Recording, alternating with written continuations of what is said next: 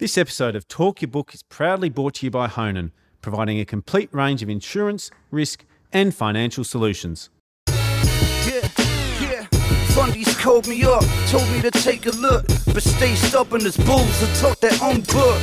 Get the money, get the money, get the money. Well, Emmanuel, thanks very much for coming back on Talk Your Book. You were a big hit last time, so thanks very much for giving us your time. No worries, Chris. Always a pleasure. We spoke a little bit about Dat Group, but maybe for those people that weren't watching or listening to the last Talk Your Book did, maybe if you could give us a brief outline of Dat Group and how you guys look to invest.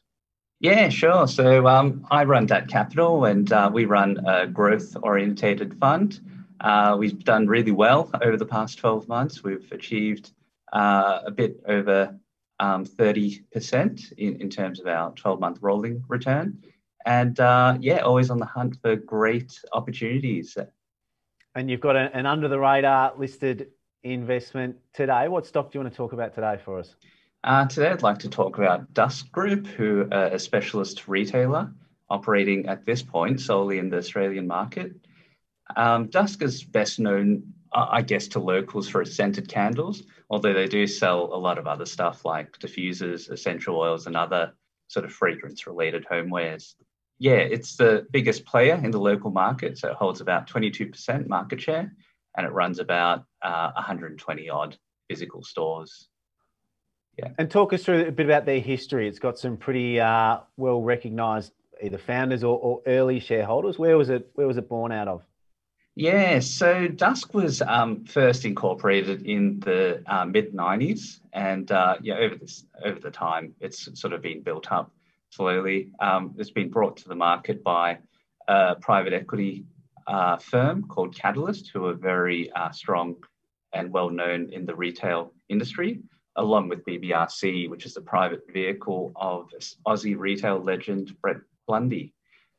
These two firms, they've got a huge range of really well-known retail brands that they've backed and developed over time.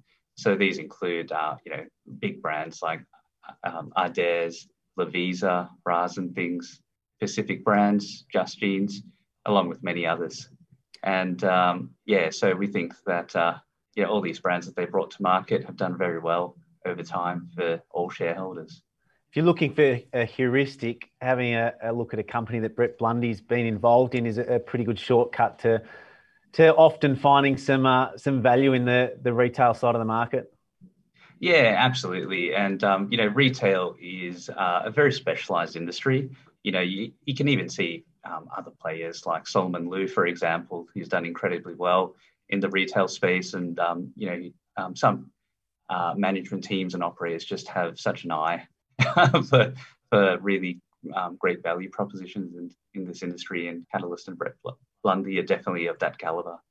And so we'll get into the numbers in a second, but I think from a top-down view, one of the, they had huge growth last year, but as did so many retailers that were selling a product, generally businesses that were selling services found it really challenging in that stay-at-home COVID environment, or certain services anyway. But companies that had products to sell generally flourished. How have you sort of weighted the last 12 months and the hopefully strange environment we've had that hopefully won't continue for eternity versus business as usual? How have you sort of worked through that in your own mind? Well, I think, with the COVID sort of shutdowns, I think it's really forced people to evaluate their living spaces. And I think the benefit with Dusk is that, Dusk really benefits from that. People, if they're sitting at home, if they're working from home, they want their home environment to be as attractive and as enticing as possible. And, I think Dusk will continue to benefit from that going forward.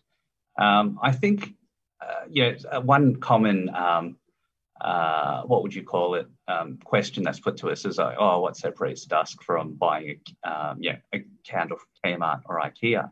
And I think it's all about quality. Dusk, basically, they're selling an affordable luxury.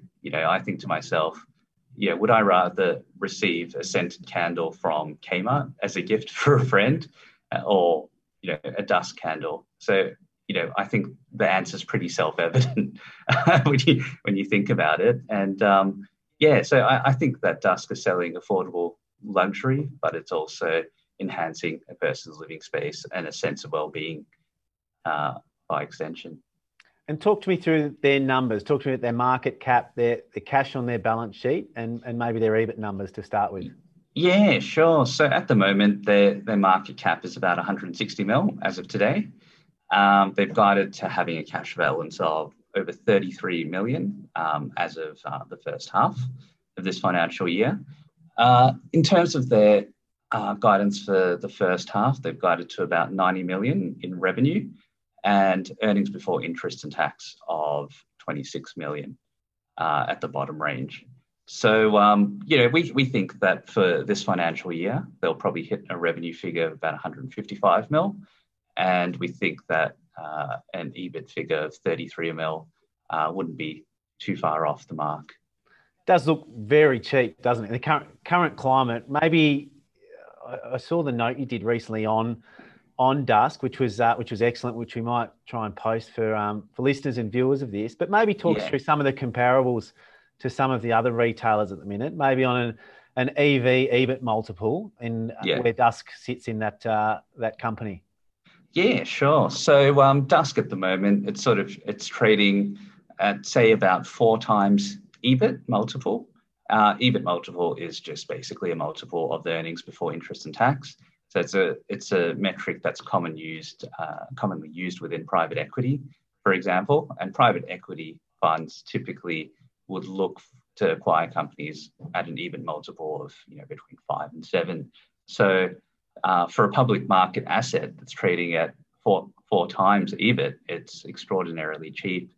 So looking through, its retail sector comparables, the multiples range between the high 30s down all the way down to, say, 8 times. So even if we're using the bottommost range of 8 times, we think that it's worth at least about $4.20, which is minimum 60% upside, as is, as of today. So it looks to us to be a very compelling and undervalued opportunity.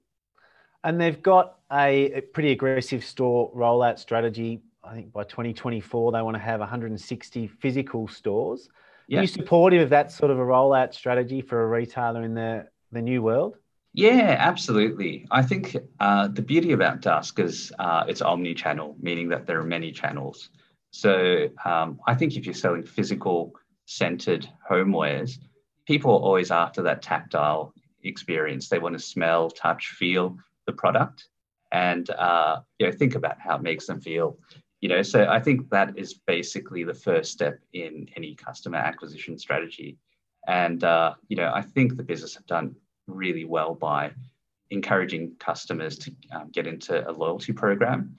A 2-year membership only costs $10, but you get a $10 welcome voucher, which you have to use within 30 days. Then you get discounted items as well as birthday discounts and discounted shipping for any online order. So it's a very strong value proposition.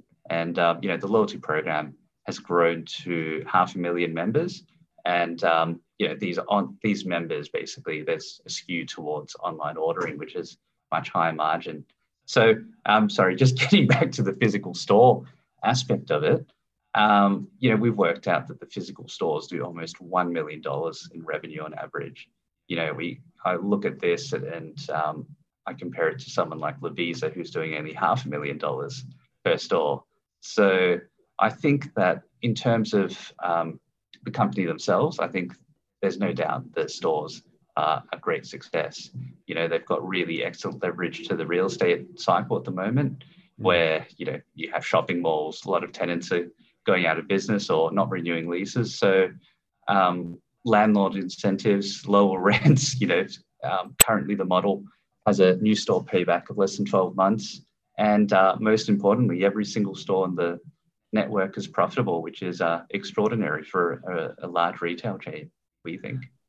And the weighted average lease expiry of 2.4 years gives them plenty of flexibility with their store proposition. You want to maybe walk through why that's important, that their average lease expiry is relatively short?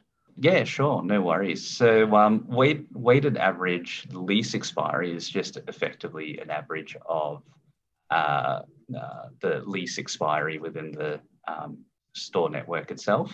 So, in a retailer, we'd typically see about 5 to 6 years. Whale, they call I call Yeah. it whale, and yeah, so effectively a shorter expiry date means that more stores will have to be renewed in terms of letting. So basically, the company can take advantage of the current distress in the commercial real estate market, as opposed to trying to tear up old leases and renegotiate with landlords. That's what it comes down to ultimately. And their online sales have been growing strongly as well. You mentioned that they're an omni-channel retailer. Maybe talk through some of the numbers there and how you feel that customer acquisition strategy is going online. Yeah, sure. So, as I mentioned before, the loyalty program probably has a lot to do with that. It's been growing very strongly. I think it's been growing at about 20 to 25% year on year since 2016. And at the moment, the group do maybe about 10% of the group revenue comes from the online channel. One interesting thing we found about online is that a lot of the web traffic is actually coming from the US and UK markets, where the Dusk product is not even available. So to us, that represents a really low risk opportunity to expand geographically into international markets. And I think that it's something that is very promising, and the company have definitely flagged about starting international beachheads, they call it. So I think no doubt that international ordering is much higher margin than in-store, but I don't expect the company to rush into anything or behave in a rash manner in terms of expanding their physical store network. But I think international expansion via online is the most practical method of doing things. And talk to me about their dividends. They're going to have some pretty juicy cash flows. They already do. What sort of forecast have you got for the dividends in the next 12 months? Yeah, sure. So the company have guided to a 60 to 80% payout ratio of earnings. So if we assume an EBIT figure of 33 million, we'd basically expect somewhere between 20 and 25 million in distributable income effectively. So that equates to about 63 million shares on offer. So that equates to about 30 to 50 cents odd, I think, just off the top of my head. And so it looks like a very attractive potential dividend that will be coming up. They've guided that they'll split the dividend sort of 50-50 between the halves, so we could expect semi-annual dividends from here on forth. And with a good pile of cash sitting on that balance sheet, could you see the potential for bolt-on acquisitions, or do you think that'll really be used for the store rollout program? I think it'll be a store rollout program, personally speaking. I think that they've really got no competitors in the space. I think that's the most important, or one really important factor. Homewares itself, it's pretty much a cottage industry. The competitors are more mums and dads and very small competitors. And I think that is a huge advantage because, the company have a vertical supply chain. So they basically design the product in-house, they contract manufacture via their suppliers, and that makes it very capital efficient for the company to operate. And so we sort of expect any sort of surplus cash generated, or even the cash on balance sheet, they'll invest into international expansion. And I think the public markets will really like the story if and when they announce it going forward. And so why isn't it trading at a higher value? It stacks up incredibly cheap compared to its competitors. It appears to have an economic moat, got a really clean, healthy balance sheet. What's holding it back, do you think? Yeah, I think what's holding it back is that it's a very recent IPO. It was only floated late last year. And also there's a perception that it was a sell down by the private equity firm and the holders. because effectively in the IPO, they didn't raise any new cash. And why would you if you're already profitable and very well capitalized? That's what I asked myself. And, to our minds, that's mitigated because Catalyst, the private equity firm, retained 25%. BBRC retains about 8%.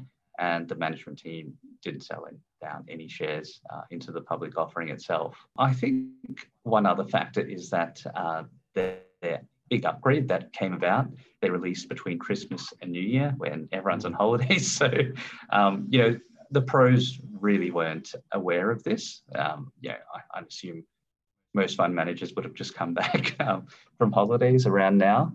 And one other factor I'd say is because given it's such a recent listing, a lot of the financial metrics probably haven't hit the institutional platforms like Bloomberg and CapIQ, etc. So, and also, the big elephant in the room is also that JobKeeper has, helped. That's the perception. And I'd say it has helped, but I would say that lockdowns have helped even more. For the reasons I mentioned before, it's really caused people to focus on their home environments. And I guess one point I'd like to mention about that is that the products they sell are consumables, as opposed to selling furniture or things that don't have a replacement cycle necessarily attached to them. Once you burn a candle, it's gone, and you probably want to maintain that sort of consistency once you're, if you enjoyed the experience or you've taken the time to actually use the product itself, then I think that you'd generally go back and buy another one. I was thinking about that. They're consumables, but they also don't go off like food does or like lots of food does. And they also, I'm guessing here, perhaps don't go out of fashion like a line of clothing does each season. So potentially there's a lot less waste or potential for discounting than there is in fast fashion where trends change so quickly, or food that has an element of perishability to it. Yeah, absolutely. And I agree entirely. I do know they're always on top of trends. Yeah, I mentioned the in-house design team briefly, and we think that just the product offering is just so attractive.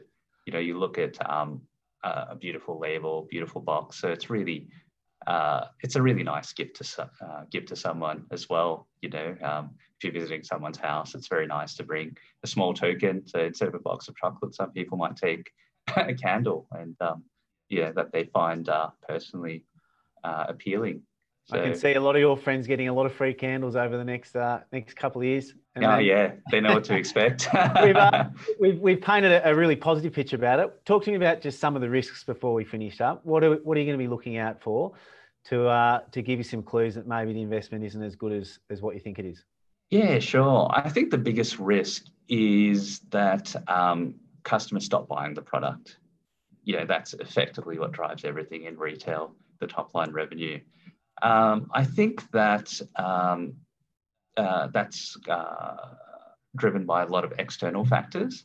And I think that, the current international restrictions really will help the company going along.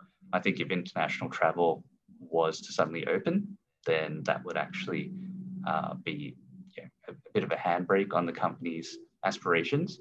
And why I say international travel in particular is that what we have observed is that a lot of people who have been budgeting for, big holidays of a lifetime suddenly have all this disposable income at their, within their hands. And, people still want to enjoy their lives. They don't want to, just stay at home and do nothing. They want to go out, have a healthy dose of retail therapy, as we're finding, from all the companies that are reporting out of the sector itself. And so we think that particular dynamic will be quite aligned with the retail industry locally going forward.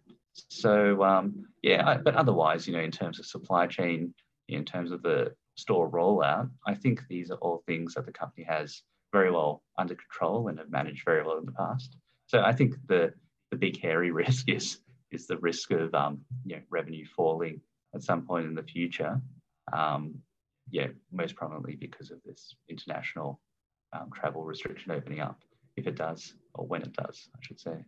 Beautiful. Well, fingers crossed that doesn't happen for all the Dust shareholders. But mate, really appreciate your time. Thanks for coming on. You paint a really clear picture, so appreciate your time. No worries, Chris. Anytime. Thanks, Manuel. Cheers. This episode of Talk Your Book was proudly brought to you by Honan, who go beyond a transactional insurance broker to deliver better outcomes for their clients. If you're enjoying Talk Your Book, make sure you subscribe to Chris Judd Invest.